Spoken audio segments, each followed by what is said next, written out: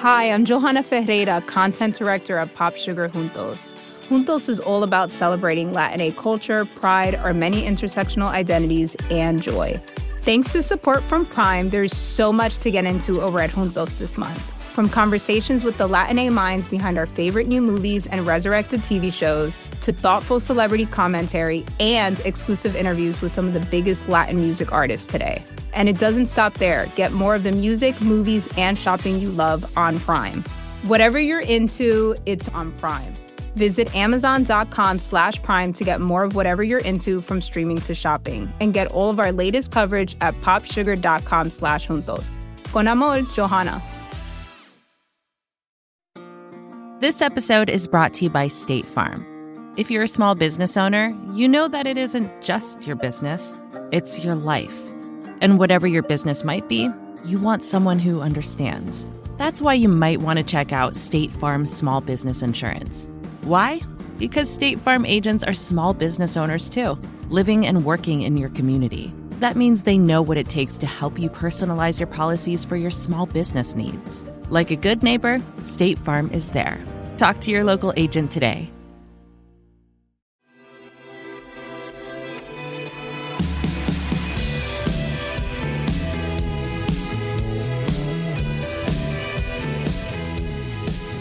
Hello, welcome to the Ezra Klein Show. I am really excited about this week's episode, which is a different kind of episode. It is something different.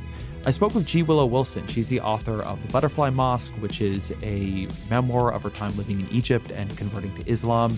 Al of the Unseen, which is a fantastic fantasy novel that won the World Fantasy Award. Miss Marvel, the ongoing comic, which has won the Hugo Award, has been a massive critical and audience smash. It's also, I think, for many people, redefined what a superhero can be. We talk about traditionalism and gender roles in Egypt and in America. And of course, we talk about comics and about storytelling and about representation. We talk about Gamergate. We talk about superheroes as modern myths and why they have emerged into the space they're in American culture. And we talk about who she would like to see resuscitated, which comic book characters she would like to see reinterpreted for this era. The idea to interview Willow came from one of you, someone who wrote into Ezra Klein Show at Vox.com. I do read those. I do take them seriously. They do end up guests on this show. So please keep sending me your ideas. Please keep sending me your guests. Again, that is Ezra Klein Show at Vox.com. All that said, I hope you do enjoy this. And here is Willow Wilson. Willow Wilson, welcome to the podcast.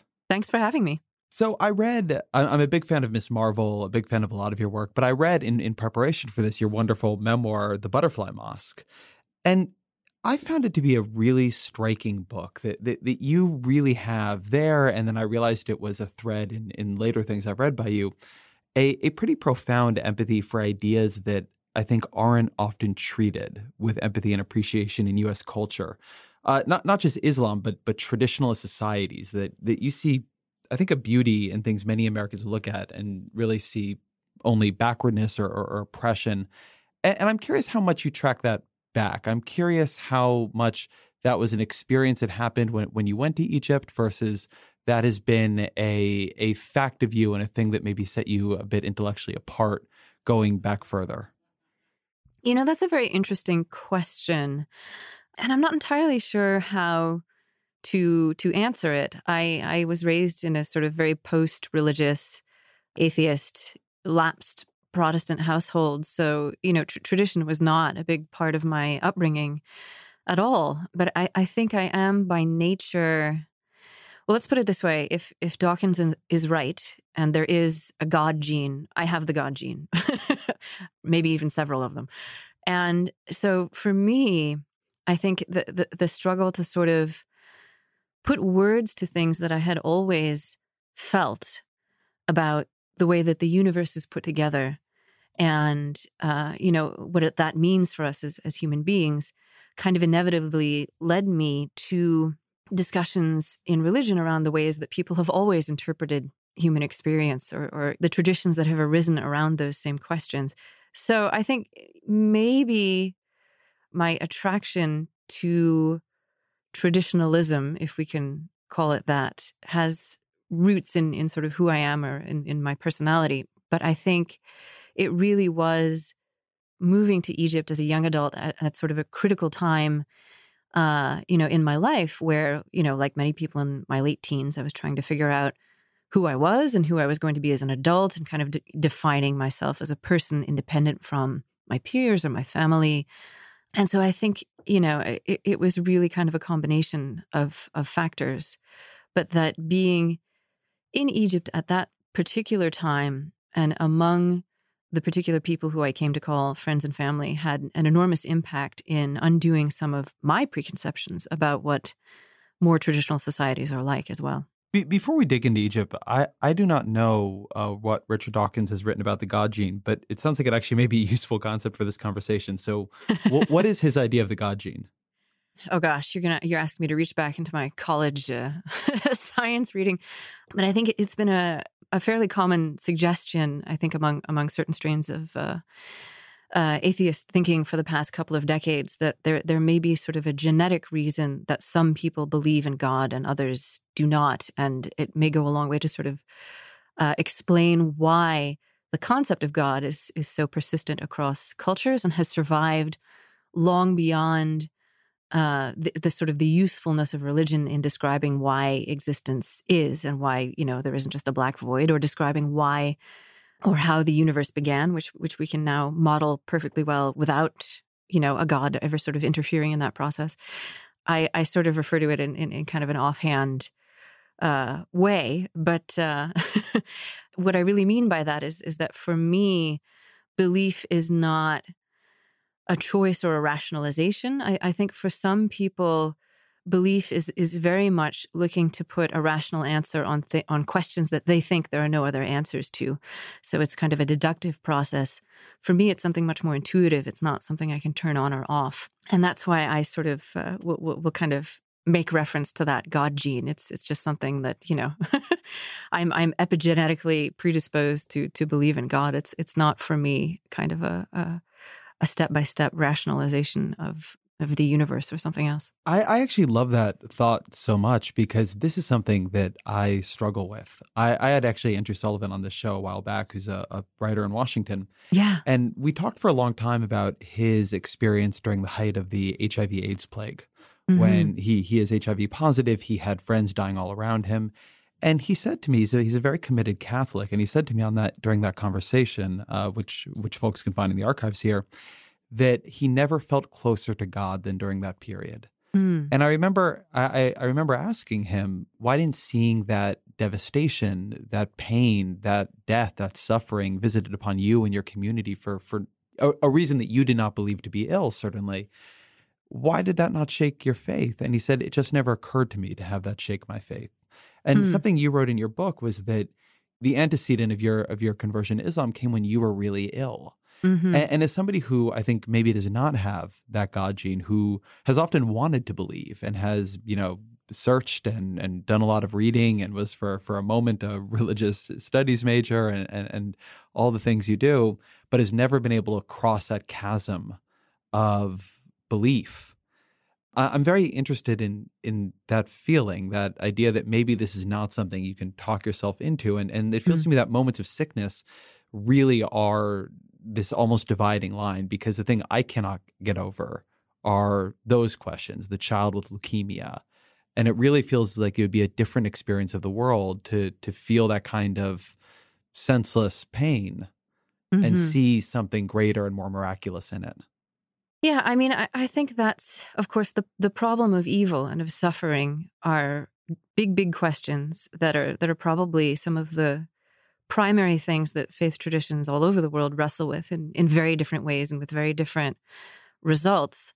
But for me, and, I empathize with what Andrew Sullivan observed, belief was really not about the proportion of good and evil that exists in the world or in the cosmos.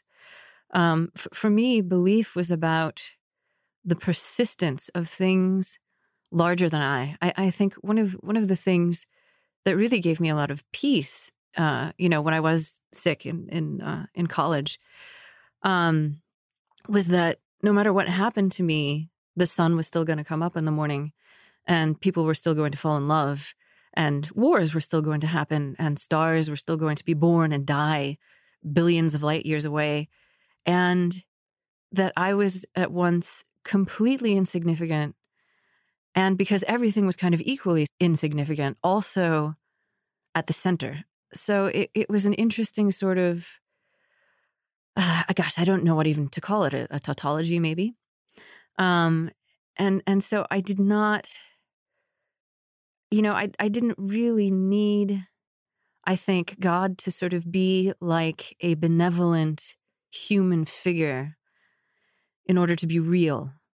There's a very interesting articulation of this in the Poisonwood Bible by Barbara Kingsolver, which I thought was very good and which I read around this same time. And, in it, one of the characters is an epidemiologist studying diseases that wreak horrors on innocent people. And, she says at one point that when you study diseases like that, you have to consider the possibility that God is not exclusively on our side.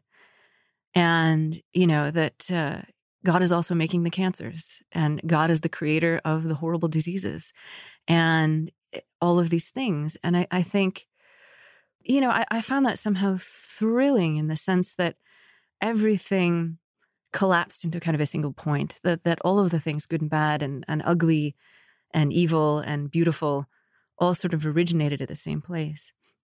And to me, what that did was sort of decouple my relationship with the cosmos from my relationship to beauty. I think, in our day and age, when we tend to say, "Oh, I'm not religious, but I'm spiritual," when we say spirituality, what we really mean are aesthetic experiences, a beautiful sunset, a gorgeous, unspoiled mountain range, a transcendent piece of music, something like that. These are the things that people cite when they talk about having a quote unquote spiritual experience.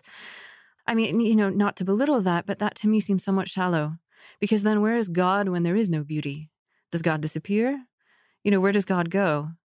And I think having sort of felt closest to a sense of divine when I felt really bad and, was sort of half hallucinating because of insomnia and, just not having a very good time with things, made me really wonder, is there more to it than just beauty?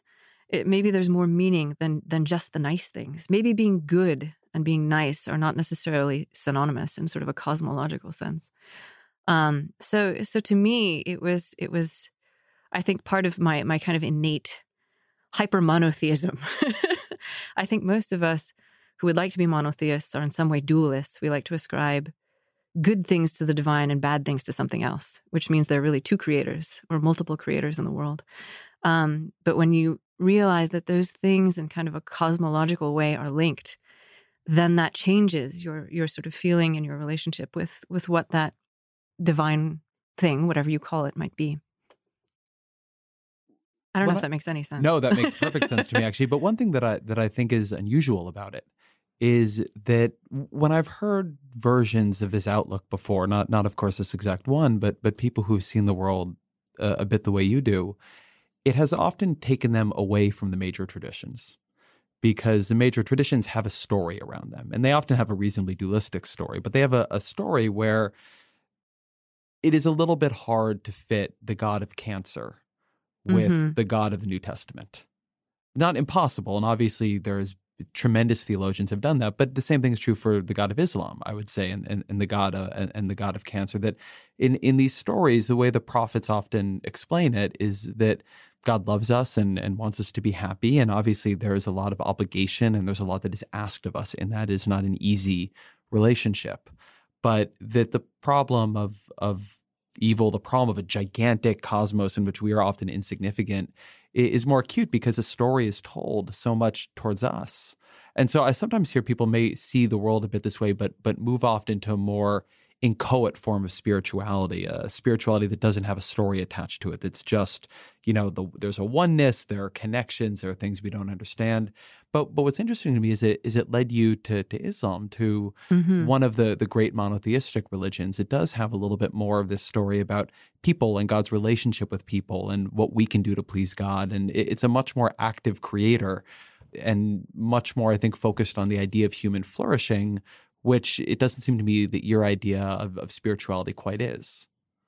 In a sense, yes. But Islam, I think, sort of takes a different path than certainly Christianity. I think it's much closer in its view of how the cosmos is structured to Judaism than it is to Christianity, even though it comes last of the three, in the sense that, in Christianity, God is very much a benevolent parent, which makes it much easier to locate God in time and in space, and even with a gender. He's God the Father. Whereas in Islam, God has no gender. God is outside of time and space. It's not a personal view of God. This idea of having a personal relationship with God is kind of not a thing in Islam. Although in some places in the West that's changing as Western Muslims are very much influenced by the theology of Christianity as it exists today in the West, and borrowing some of those same ideas. But classically, it's very hard to fit this notion of having a personal relationship with God into Islam, because God is omnipresent, but at the same time much more remote. He's not your friend. He's not your pal. And I think what was really striking to me, and I came into Islam a little bit sideways, in the sense that I was experiencing it for the first time in a purely textual sense, just through books. I really didn't know very many Muslims at all. And the thing that struck me first were actually the 99 names of God, which are 99 terms that refer to God that occur in various places in the Quran. And what fascinated me was that God could be at once Ar-Rahman, which is, there really isn't a word for that in English. We say the beneficent or the merciful, but that doesn't even come close. It's a word with the same root as Rahm, which is the womb, the uterus, but sort of uncobbled and put together in a way that means like mercy for which we have no comprehension. So the most merciful. And yet at the same time, the debaser and the layer low, and, all of these other things that are much less pleasant. And, when you get down and pray, you don't get to just pray to the beneficent and the merciful. You're praying to all of those things. You can't separate them out, because then it's no longer monotheism. So that was very attractive to me, sort of in that state. And while Islam certainly has stories attached to it, it is not the same kind of continuous and contiguous story that you find in the Old and New Testament, where it's sort of a record of historical events and a description of God's intervention in various ways in those historical events.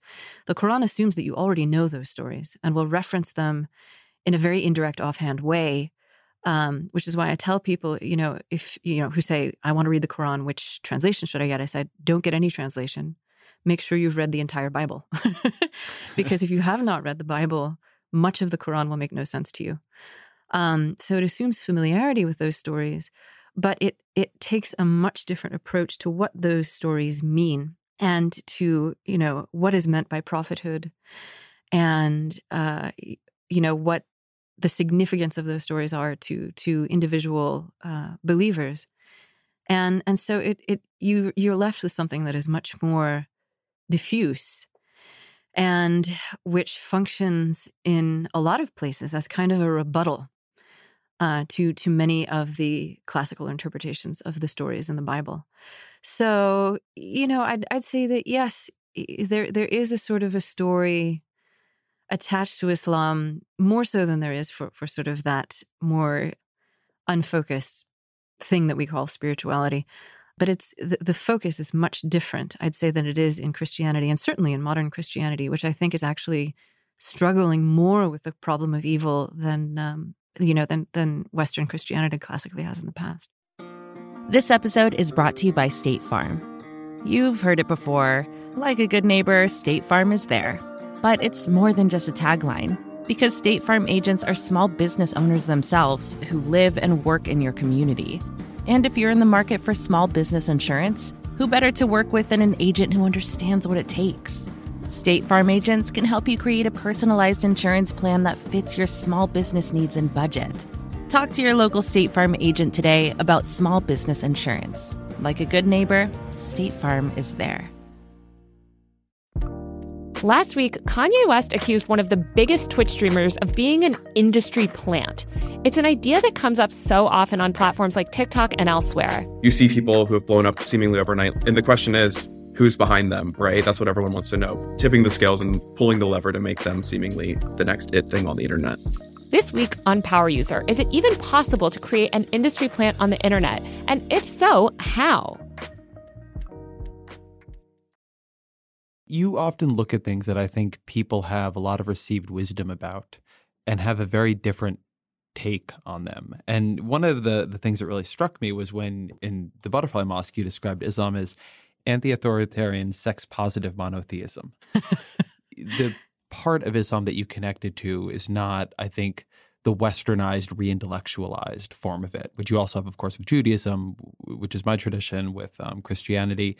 You connected, it seems to me, to something that is both more familiar to folks who have been practicing it for longer, but also is very much not the impression, I think, that most Westerners have of what Islam is. And I'm curious if that felt like a tension to you, or if you just feel that the stereotype that we have of the religion is simply fundamentally off. I don't know that there's one answer to that. Hearing that, I'm like, oh my God, I really was 23 when I wrote that. Did you write the Butterfly Mosque at 23? I wrote it. I started it at 21. I finished it at 25, and I did some editing after that. It came out when I was, I think, 27. So yes, I was very young. I was very young and idealistic. And I think, now, at least to me, I'm 34 now. And so with another 10 years kind of under my belt, I kind of look back and I'm like, I was trying not to be overly idealistic, but looking back, I was like, yeah, you can't. I mean, that's part of the fun of being 23, right? Is that you get to be overly idealistic. Sure. And that's nobody should take that away from a 23-year-old. What's the point of being 23? Yeah. In large parts, I still believe those things to be true. I see now how being in the specific place that I was and among the specific people that I was, lucky enough to be around at that time, that very much colored my view of what Islam is. And I think today I would hesitate before saying Islam is anything, because really we should be talking about Islams, plural. Now that I'm here in the US, and the majority of mosques that I go to and social circles that I move in among American Muslims are much more heavily dominated by the Islam of the Indian subcontinent, so India, Pakistan, Bangladesh. And their view on things and their interpretations are radically different than sort of the, very Sufi-influenced North African, specifically Egyptian iteration of Islam that, that was really my first encounter with Islam as a lived tradition, as opposed to just something you read about in books. But I think in large part that still holds true. I mean, with accounts of the life of the prophet and his companions, you get very, very frank, open discussions about sex in various forms. And, these were not shy people. People would, ask the Prophet Muhammad questions that were very intimate in nature about nocturnal emissions and attraction and all these various things, and he would answer them quite frankly, and also a lot of that tradition comes to us through women. It's imagine having hundreds of pages, literally hundreds of pages of firsthand accounts of early Christianity or of the ministry of Jesus from Mary Magdalene and Mary, mother of Jesus. And the women who sort of surrounded him. In Islam, we have all of that. Hundreds of pages of testimony by women who were part of that early movement. And so, we also get what I think is lacking in, certainly in a textual sense, in a lot of other, monotheistic traditions, which is women talking about women's issues in their own words. Which is kind of cool, which is not to say that you can't take all of that and make a giant misogynistic mess, because absolutely you can. And we see evidence of that every day. But it was sort of functionally very different from sort of the sort of post-Protestant view that I had of religion in general growing up, and was surprising to me, because I was sort of going into the study of Islam as a very blank slate. I knew nothing about it, and I was expecting it to be Christianity light. And to discover something that was so vastly different was very surprising to me, and I think continues to surprise a lot of Westerners whose primary experiences with Islam are terrorism and the slowly collapsing mess that exists because of colonialism and subsequent decades of military and theocratic rule in the Middle East and various parts of South Asia. So, it's interesting to see the specific things that color our experiences of these very, very old traditions, which have meant radically different things at different periods of history. One of the things that I thought was interesting about the book is it's about a lot of things, obviously, but one of the primary ones, I think, is the experience of being a Western woman in a culture with much more, again, the word is not precise here, but traditionalist gender roles and gender attitudes. And you have a line in there that it was such a tantalizing contradiction, being a woman in the Middle East, far less free than a woman in the West, but far more appreciated.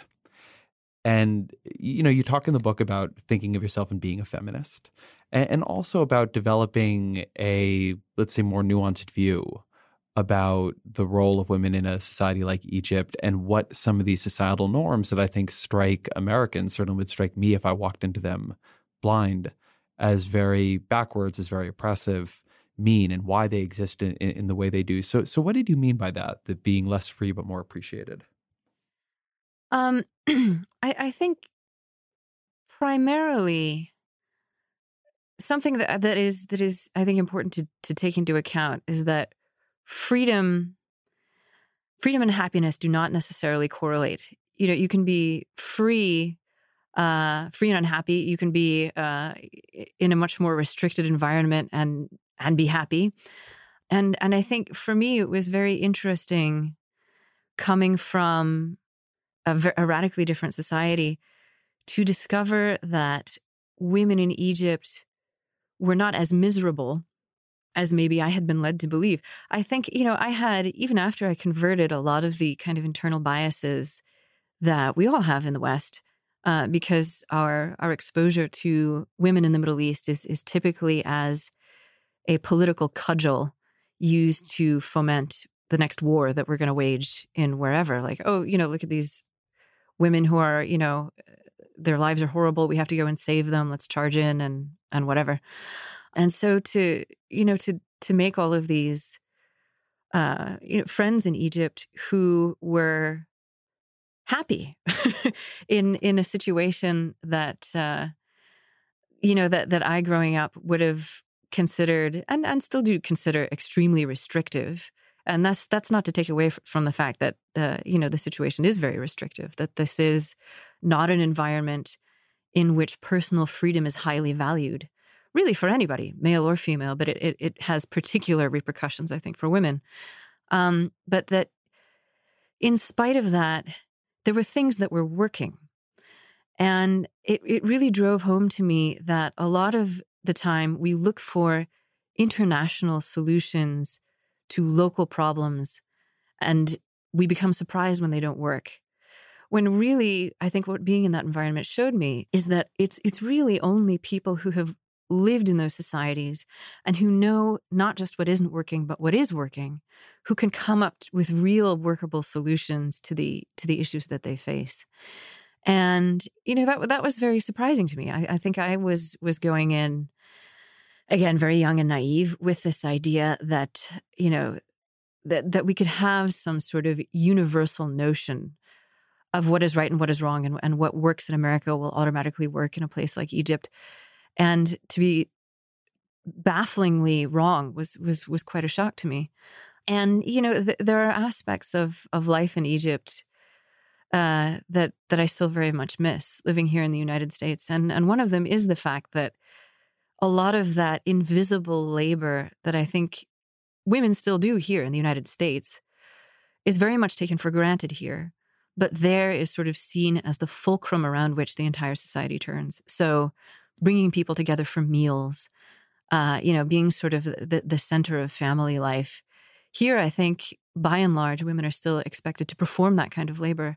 But because we consider it lesser and a sort of a symbol of a system that wasn't working, it goes largely unappreciated. And we don't even really like talking about it. But there it was celebrated.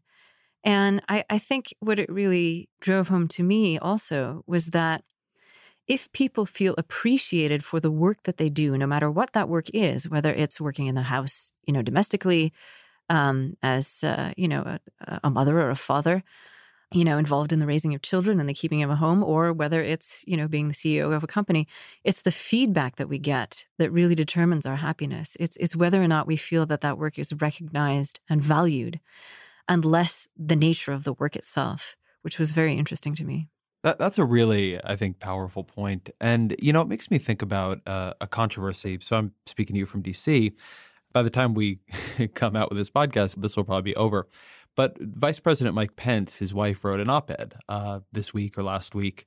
And she mentioned offhandedly something that he has said before, which is that he has a rule that he will not have dinner one-on-one with a woman who is not his wife, or even with a number of women who are not his wife if there are not men there. And he will not be at an event and drink alcohol around women if his wife is not there.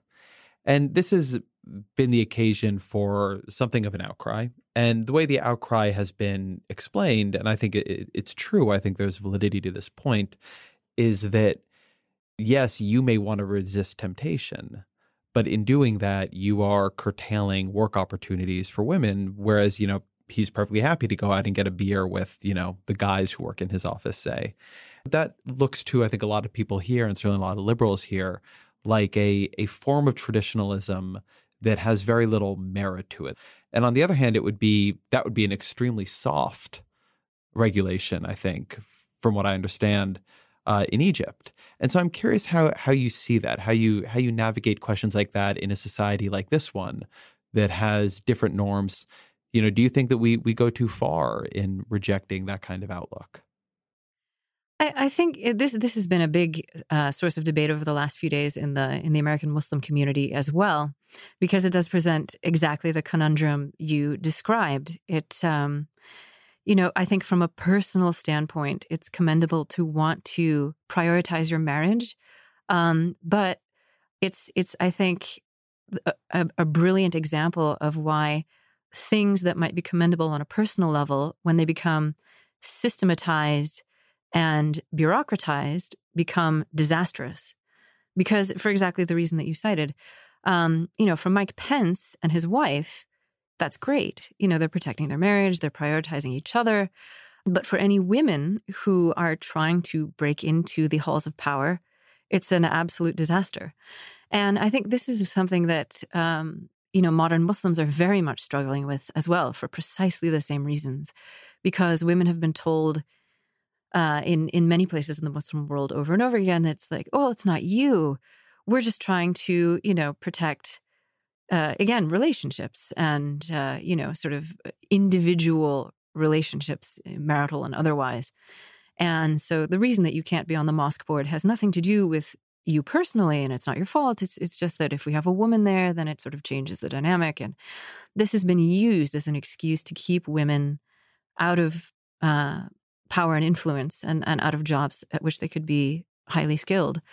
So I think this is something that is going to be very interesting to watch it kind of play out in the Muslim community, and also, I think in the larger culture as well, because I think it's important to remember, and this is something that we talk about all the time as American Muslims, that certainly prior to 2001, and even after that, really prior to this election, there was really no such thing as a Muslim left in America. There certainly is now. I mean, all sorts of things are being reinterpreted and kind of rediscussed in light of the political alignment as it exists in America today. And all of a sudden, this whole idea of Muslim feminism, which would have been laughed off by both the left wing, in the United States and by traditionalist Muslims 10 years ago, is now all of a sudden something taken very seriously. And these are big questions, I think, that people are going to have to ask. What does this mean for the public sphere? when you make these very personal choices that are, and I believe this to be true, and I think there's something, noble about wanting to sort of protect your marriage and prioritize your marriage, but at the same time, what does that mean when you are upending the lives of all of these other people and preventing people from, accessing opportunities that they might otherwise have? And I think there need to be some weighing of priorities, I think. And, I don't really have a one size fits all solution to that, but I am very interested to see how this discussion plays out. And, really, I'm interested to see if Mike Pence, too, will respond to this in any way, or his wife, for that matter, because I'm interested to see if these conversations are playing out in the in the Christian community in the same way that they are in the Muslim community. We talk about not just the rise of a Muslim left, but a left that has affinity and is developing, I think, in opposition, a real, much more explicit affinity with the Muslim community. The character you created, Kamala Khan, has become Miss Marvel, has become a protest icon since the rise of Trump. I mean, you see her on signs, you see her on buses, and I'm curious if that surprised you. It really did. When Sana Amanat, my editor, and I first sat down to sort of hash out this series, we had in mind sort of a 3-issue exit strategy because we thought the series was going to be canceled at issue 10. So we said, okay, we've got to figure out a way from the very beginning to sort of gracefully end this series because it's not going to be around for very long. So to see this character become not just a protest icon, but sort of a figure in our wider cultural conversation, and a touchstone for readers, and become a fixture in sort of the pantheon of American comics has been really mind blowing for me. I mean, I wake up every day and I kind of pinch myself because I frankly thought we're now 4 years into the series. I thought this would be sort of an 18-month assignment that would be consigned to the dustbin of history, and nobody would remember it when it was over except for me. So to see all this come about is really pretty extraordinary to me, and quite amazing. And I'm obviously at a loss for words because I think we could have done this exact same series 10 years ago, and it would have had exactly the arc that we expected. It would have been canceled after issue 10. Maybe we would have been, patted on the back for diversity, and then that would have been it, because that's usually the way that these things go. And I think it says a lot more about the way that the audience has changed, really, more than anything that we've done. And I use the royal we when I talk about Ms. Marvel because every single month, I write the script, but Adrian Alfona and Takeshi Miyazawa illustrate it. And we've had Ian Herring, our wonderful colorist, and letterers, and, Sana Amanat, our fearless leader. So it's the work of many hands. So oftentimes I'll use the royal we because it really is way more than just me. It really says something about the ways in which we as media consumers have changed in the last 10 years, and the influence of the millennial audience as well, I think cannot be understated. So it's really encouraging to me to go into a series like this where I said, okay, we're not going to pull any punches. We're not going to baby anybody. We're going to sort of show a snapshot of American Muslim life, but at the same time, we have gay characters. We have characters who are atheists. We have characters from sort of across the political spectrum. And it was very important to me to portray all of those people with love and sensitivity, and to be true to those narratives as well as, Kamala's narrative at the center, because it would be a kind of profound hypocrisy to, create a series like this in which we're sort of highlighting a narrative of a population that is misunderstood and marginalized if we did not also find a way to lift up the narratives of other peoples who have been likewise sidelined and marginalized. And so that was something very important to me. It was something very important to Sana. The fact that I can, write a comic book series about a young American Muslim girl and have openly gay characters who are, protagonists and play a large part in the series. And girls in hijab come to my readings with their mothers is extraordinary to me. I can't tell you how different that is versus, say, even 10 years ago. It still amazes me. So this is a really interesting thing you're saying here, though, that I want to key in on. The idea that it is actually different, that it's not that this was simply not being done 10 years ago or suppressed 10 years ago, or it was, not seen as something the market would support, that actually the market wouldn't have supported it, that we have changed in a real way. Absolutely. As a culture, as an audience. What do you think those changes are? I think it's a number of factors. I think part of it is the fact that people have more efficient ways to communicate with each other through social media. There are platforms now that are very easy to access on which people can tell their stories that didn't exist in quite the same way 10 years ago. And as a result of that, people who once thought, I'm alone, I'm the only one who's ever been through what it is that I'm going through, that has sort of started to disappear because people are finding each other. And, people who thought that they were the only Muslim computer geek World of Warcraft players now have giant communities of geeky Muslim World of Warcraft players. I'm one of them. That's just kind of why I cited that. I have friends and followers through Twitter and otherwise who are transgender and who grew up in faith communities and have been wrestling with this idea of, where do I fit now? I don't want to turn my back on my culture, on my history. I'm proud of those things. But how do I now navigate these spaces and still be true to who I am? And I think we're all sort of reckoning with, I think, what we're popularly calling intersectionality in a way that we haven't had the opportunity to do before. And that's changed the conversation. And I think the younger audiences who are in large part responsible, I think, for, sort of Ms. Marvel's rise as a character, for them, that's the world that they came of age in. And so I think that's a very natural medium for them. And these conversations come very naturally to them, whereas they don't come as naturally, I think, to, people who grew up in a society that was a little bit more fragmented, socially speaking. So I really do think that we could have done word for word and panel for panel the same series 10 years ago, and it might not have found an audience. Not that the audience might not have existed, but that there would not have been those connections across community boundaries that allow a series like this that is very difficult to categorize to flourish. Do you think the people buying Ms. Marvel, because it's been a critical success, but it has been a massive audience success. I think I heard you say that it is the top downloaded Marvel comic of all time. It was when it came out. That may be different now, which is why I want to put a caveat, because those digital numbers do tend to change over time.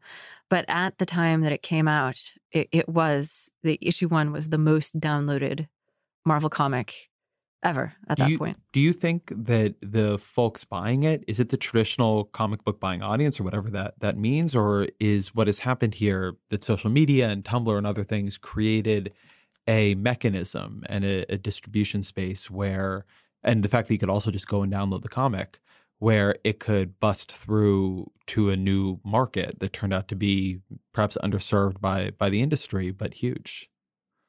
I think it's more the latter. I mean, I look at sort of the month-to-month sales numbers of the book in traditional comic book stores. In other words, hobby stores devoted specifically to comics and related media, where you have to go in and you buy the monthly floppy issue on one Wednesday out of the month. And the numbers there in that traditional comic book format are, no more than modest. And really where the sales are in the collected trade paperbacks, which you can buy, at brick and mortar bookstores. You can buy them from Amazon or, Barnes and Noble.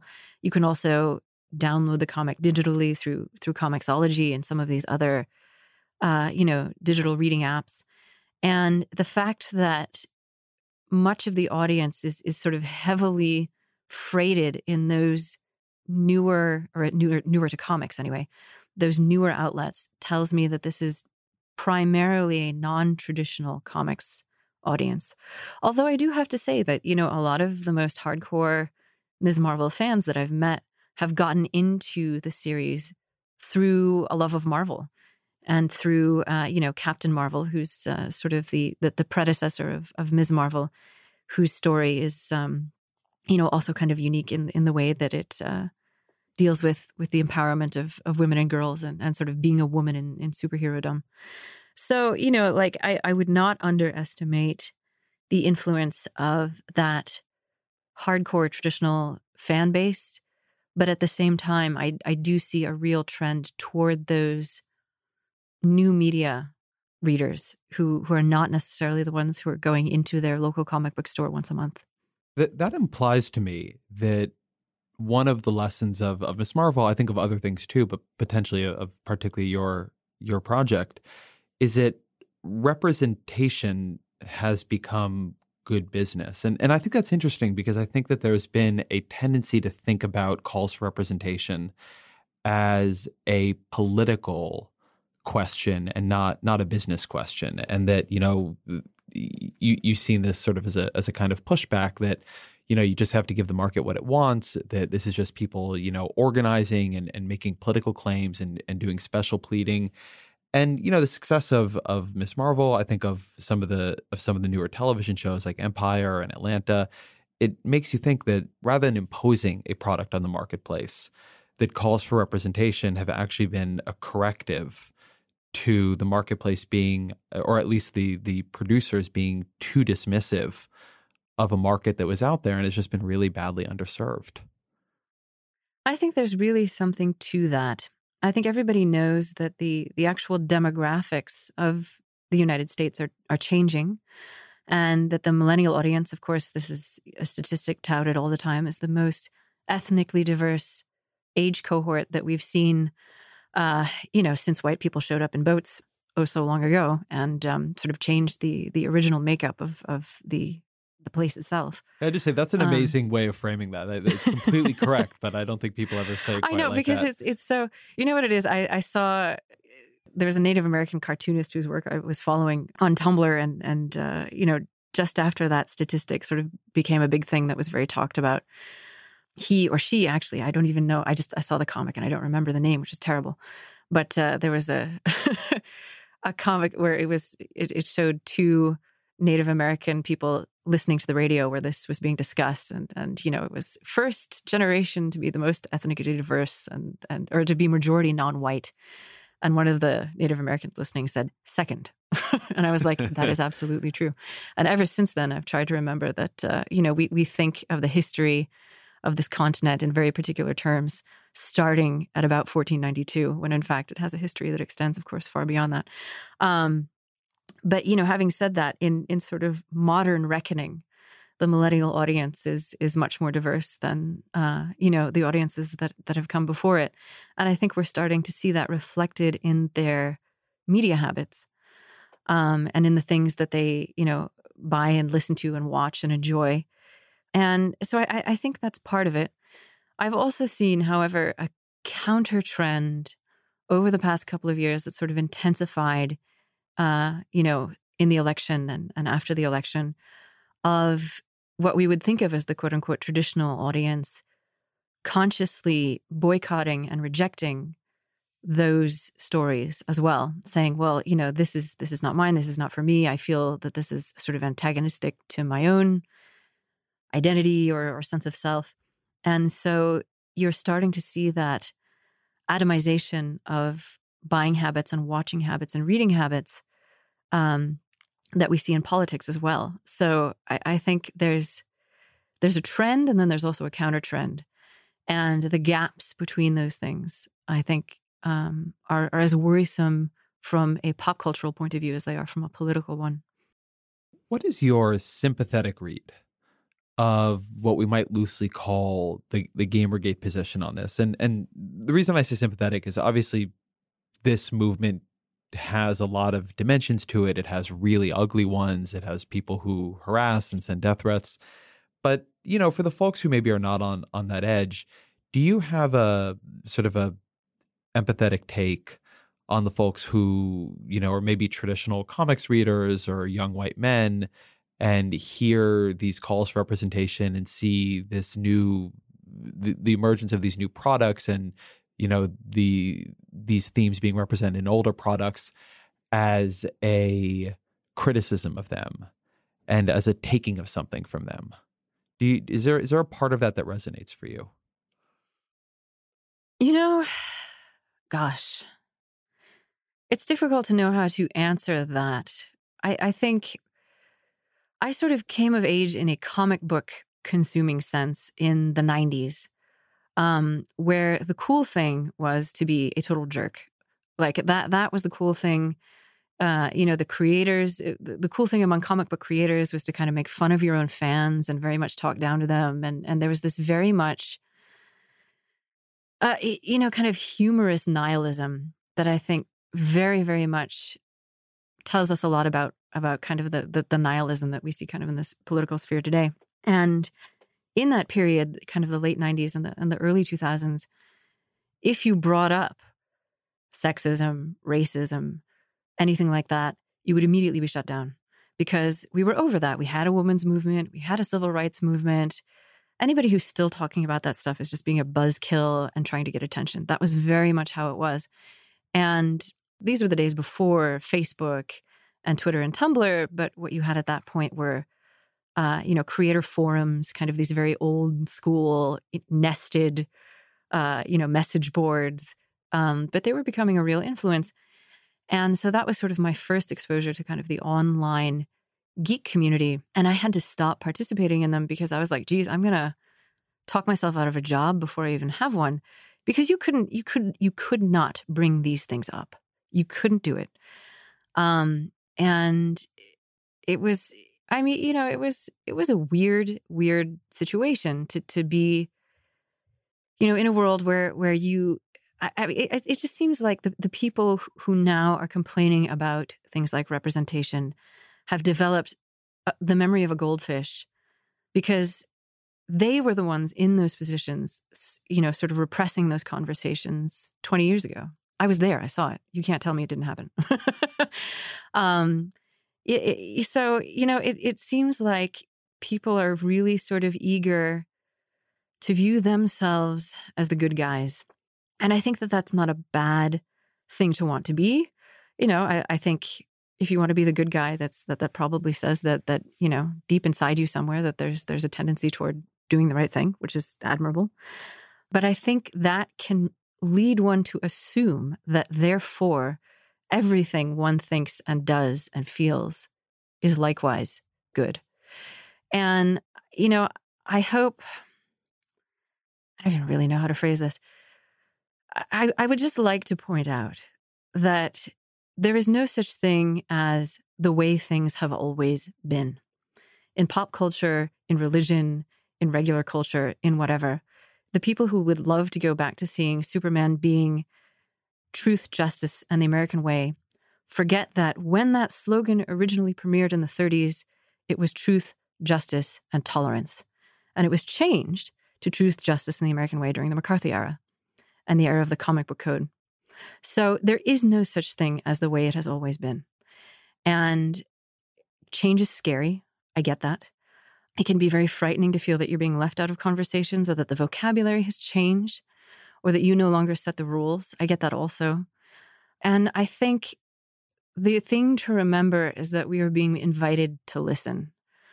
What all of this social media has amounted to is that people who once had a very limited voice in traditional media now have larger platforms to tell their stories. And there's a lot of bottled up storytelling, stories that had no audience or that couldn't find an audience in traditional media that are now kind of out there. And so we're hearing voices that we might not have heard before. And the view that they have of the world and the country that we live in might be very different than the stories that we were told growing up.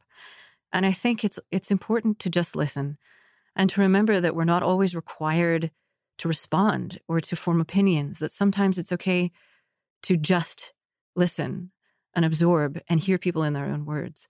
So I'm sympathetic in the sense that I understand how scary that change can be, and that to a lot of people it must feel like the rug is being pulled out from under them. But I think it's also important for people who feel that way to remember that these people who are telling these news stories and who have these perspectives have always been there. And so in that sense, the change is not as monumentous as people might think. It's just that now we are being asked to listen. I really love the concept of bottled up storytelling. And I think in my space, we've seen this dramatically. What went on the newspaper's front page, what went on the NBC or ABC Nightly News was not decided by sophisticated audience data. We didn't have that. It was decided by what white male editors, of which, by the way, I am a white male editor, thought was important. And it was also decided by what the existing audience, which was an existing audience built around what white male editors thought was important, would respond to, right? Because you get angry letters from people who don't like what you did, who are already subscribing. But with something new, often the people who did not know you were doing anything for them in the first place never even find it. And this feels to me, I have a lot of criticisms of social media, but this feels to me like the great positive thing it's done, which is show just how much pent-up demand there was for coverage of, for stories from, for stories by these other perspectives. And I think then the speed with which that happened, because there was so much latent audience and there was so much latent demand and there was so much latent talent, that has felt very strange to people because I think they feel there is a zero-sum aspect to it. But what always feels like the mistake in this to me is that when you add on to the audiences that a newspaper can have, that comics can have, that it's not zero sum. You can actually create more media. You can create more stories. You actually have a larger platform on which to stand on. And so one of the things that has felt very present in this conversation is an implicit belief that there's this one pie, right? There are X number of Marvel comics. There's X number of pages in the newspaper. Vox only runs so many stories a day. And if Vox is talking about, issues that from a more diverse perspective, or video game reviews are, pushing for more characters in a game to, not to be appealing to women gamers, that you're just going to get less of the pie, as opposed to seeing the idea that, if women begin gaming, the number of games you're about to get because of how much profitable that industry will be, it'll jump dramatically. But people don't see it as positive sum. They seem to me to see it as zero sum at best and negative sum possibly. Yeah, I think that's true. I think that's true. And it's a shame because I think with these news stories that are being told, there's a great opportunity to create empathy. I think for a long time, we learned, all of us, to see ourselves in a very particular kind of hero, Superman, Batman, Wonder Woman, and those are still deeply beloved characters by this sort of new changing audience. And, people learned to sort of take what they could from those stories, whether or not those stories sort of reflected their own individual experiences. So I think, ironically, there's sort of less willingness in kind of when I say the older audience, I don't mean chronologically older necessarily. I mean what we used to think of as a more traditional audience, or the audience that was the assumed audience for so long. When they react with that zero-sum mentality to, the news stories that are being told, the new things that are coming out, there's a missed opportunity there to do that in reverse, to see parts of themselves in characters whose broad stroke life experiences might be very different from their own. And that empathy and that ability to sort of step out into somebody else's shoes, which you can't ever really do, but in the sense that we can do that through fiction, that's something that we really need, I think, as a nation right now. And it just it kind of goes back to that idea of being asked to listen, which is a very different thing than being told to leave. And that's, I think, what a lot of people are mistakenly hearing. They hear, "Please listen," as "get out." And that's not what it is. I think people need to recognize when they're being called in and take that opportunity rather than react defensively. But I understand that that's a tough thing to do, especially for people who feel like even, the words that we use, the vocabulary that we use to describe our common experiences is changing so much. But when we talk about this, when we say, oh gosh, things are moving so fast now and things are so different, I feel like, you can look back to the time of the Greeks and see people saying the same thing. So clearly this is not unusual. The only constant in human history has been change. And I forget who said that, but what we're talking about now reminded me of it. But there was a Greek writer I was reading something of for class, and I highlighted this and I wrote it down, and I've kept it ever since. And I might be mangling the exact wording, but it was something like, the world is going to heck because children no longer obey their parents and everyone is writing a book. And I was like, it sounds like right now. I mean, it sounds like something that could be written today. It's just like the book part is the most hilarious. Everybody's writing a book. So clearly, this desire to tell stories and that sense that there are things that we need to communicate and people that we might not be including in the conversation has been a factor in human experience for quite a long time. So I don't really think that what's happening now is all that unprecedented. I just think that people get used to sort of their milieu and their way of thinking and speaking. And then for people to come in and disrupt that feels quite scary sometimes. Bringing up the Greeks is useful for me, so I appreciate that you did it, because something I have and I don't know, somebody will hear that and be like, oh, I know who said that. So oh yes, no, there's nothing. Yeah. The responses to all podcasts begin with actually. Yep. Yeah. So, I have no doubt. So get ready. I have no doubt.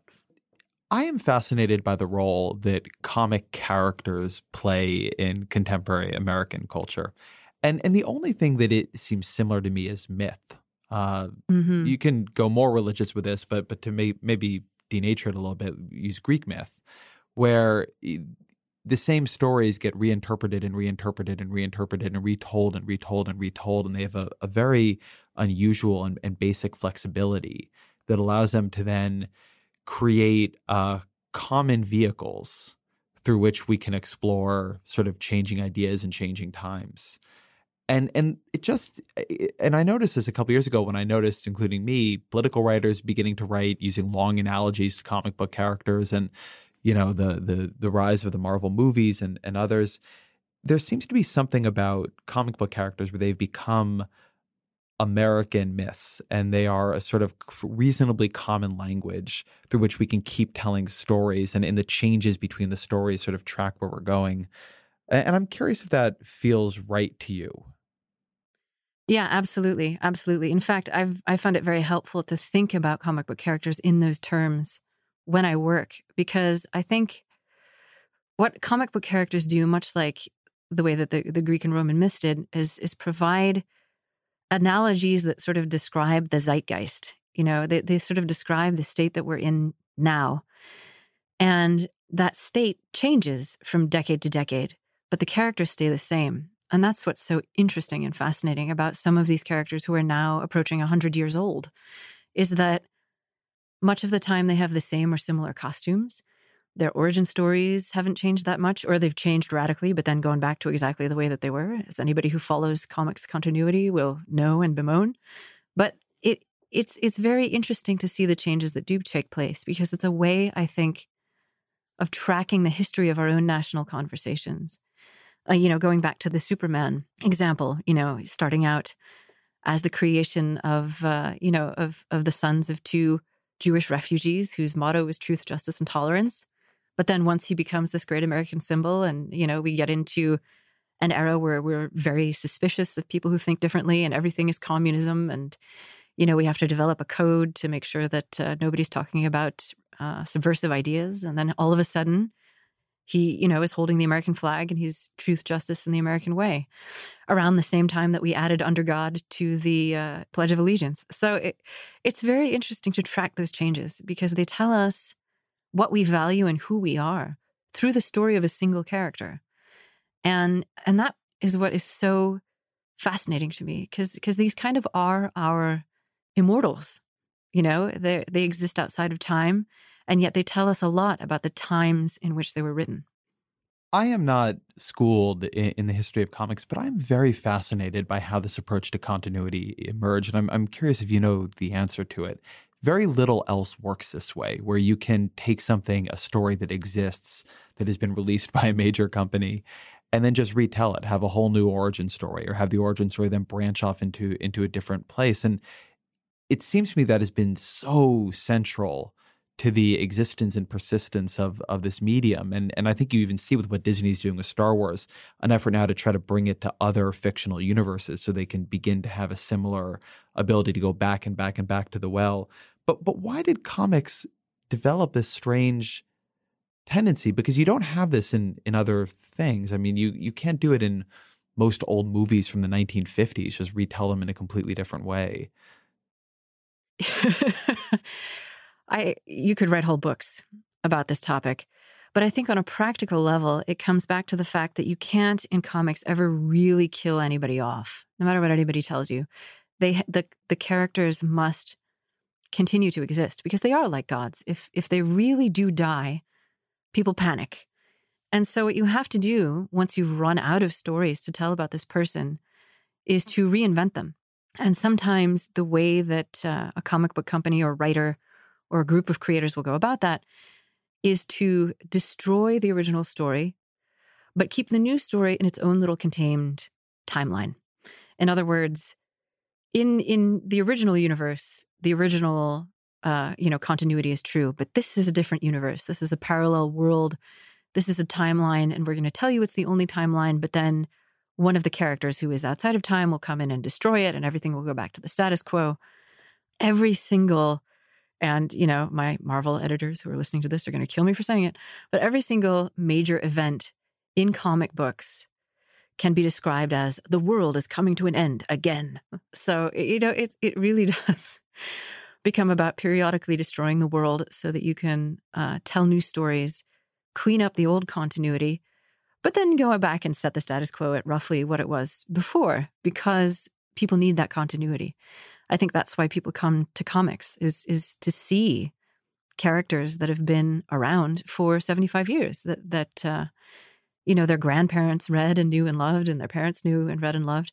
So I think it's sort of a job hazard of being unable to ever really get rid of anything or anybody. So you have to sort of temporarily destroy and remake in order to start to tell new stories. And so that ends up being what happens. And also, I think for a lot of people, it becomes sort of fun and a point of pride to know the differences between all of those different continuities. And that, in this timeline, these two people have a child who goes on to become, the most powerful person in the world. But in this timeline, they hate each other and one of them is dead. And, to be able to sort all that out is sort of part of the fun for some people in comics. Although to newcomers, it can just make it absolutely impenetrable. Is there a character that you wish, an existing character that you would enjoy reapplying and reimagining for this era? Oh, gosh. Part of the fun for me about working in the comics industry now is that so many characters are undergoing that kind of reimagining. And so I get to sort of see movies that I would not necessarily have seen, or read books that I might have wished for that might not have existed when I was a kid. So I think Wonder Woman has been a big one. I'm very interested to see what's going to happen with the film. It's interesting to see how her mandate has kind of shifted a little bit. And I think especially in an era where discussions about feminism are so fraught, to have this Amazon from a society made up entirely of women be sort of part of the major trinity of this giant comic book franchise is very, very interesting. And a lot of people kind of want to lay claim to that legacy. So to see that navigated in today's political atmosphere is very interesting. I would love to see Storm, who is sort of the de facto leader of the X-Men, get her own solo ongoing book written by an African writer who can go back and sort of look at her history as a refugee child in Kenya and then in Cairo, and sort of look at that from a perspective that I don't think anybody has yet been able to capture. She was sort of my hero growing up. I was a huge X-Men fanatic. I loved her. I thought she was amazing. She was just so effortlessly a leader. It was never really a question of why she was in charge or these, all of the discussions about women in positions of power were sort of non-existent around her because she was, there was just something magisterial about her and wonderful. And then I got to see the cartoon that came out in the early 90s. And the voice actress who played her had this wonderful, very low contralto voice. And I have had this low contralto voice since I was about 5. So to see this leader, romantic lead, female character who also had a low voice was just incredible for me as a kid. And I would just love to see what a writer that's sort of outside our usual pool of comic book writers would do with that character. The theme song from the X-Men cartoon of the 90s is for some reason the single piece of music most burnt into my head for the rest of my life. I don't think I will ever. I love that cartoon too. I don't think I will ever drop it. Yep. Yeah, don't go back and rewatch it. I started, parts of it do not hold up. So just cherish the memories. It's actually good to know. I know I got to be respectful of your time here. So let me end with our normal ending question, which is, what are 3 books you would recommend to the audience that you've read and you've loved and others should read? And I'm going to add a secondary one on, which is, what are 3 graphic novels that maybe people mostly haven't read that they should, that if they're not maybe a big comics fan or they're not too read into the history, they should check out? Oh, gosh. Okay, I'll start with the second one. And I would recommend for people who may not have a background in graphic novels, a couple of different things. For a YA book, Anya's Ghost, it won an Eisner Award several years ago. It's excellent. It's the sort of book where it's just scary enough. It does not talk down to necessarily a YA audience. It's just very well done. The second one is actually a trilogy: The Color of Earth, The Color of Water, and The Color of Heaven. From First Second, it's the English translation of a manhwa series from Korea. And the story is an amazing coming-of-age story about a girl and her mother. The art is incredible. There's a lot of the story is told through the art in some very subtle and interesting ways. So that's fantastic.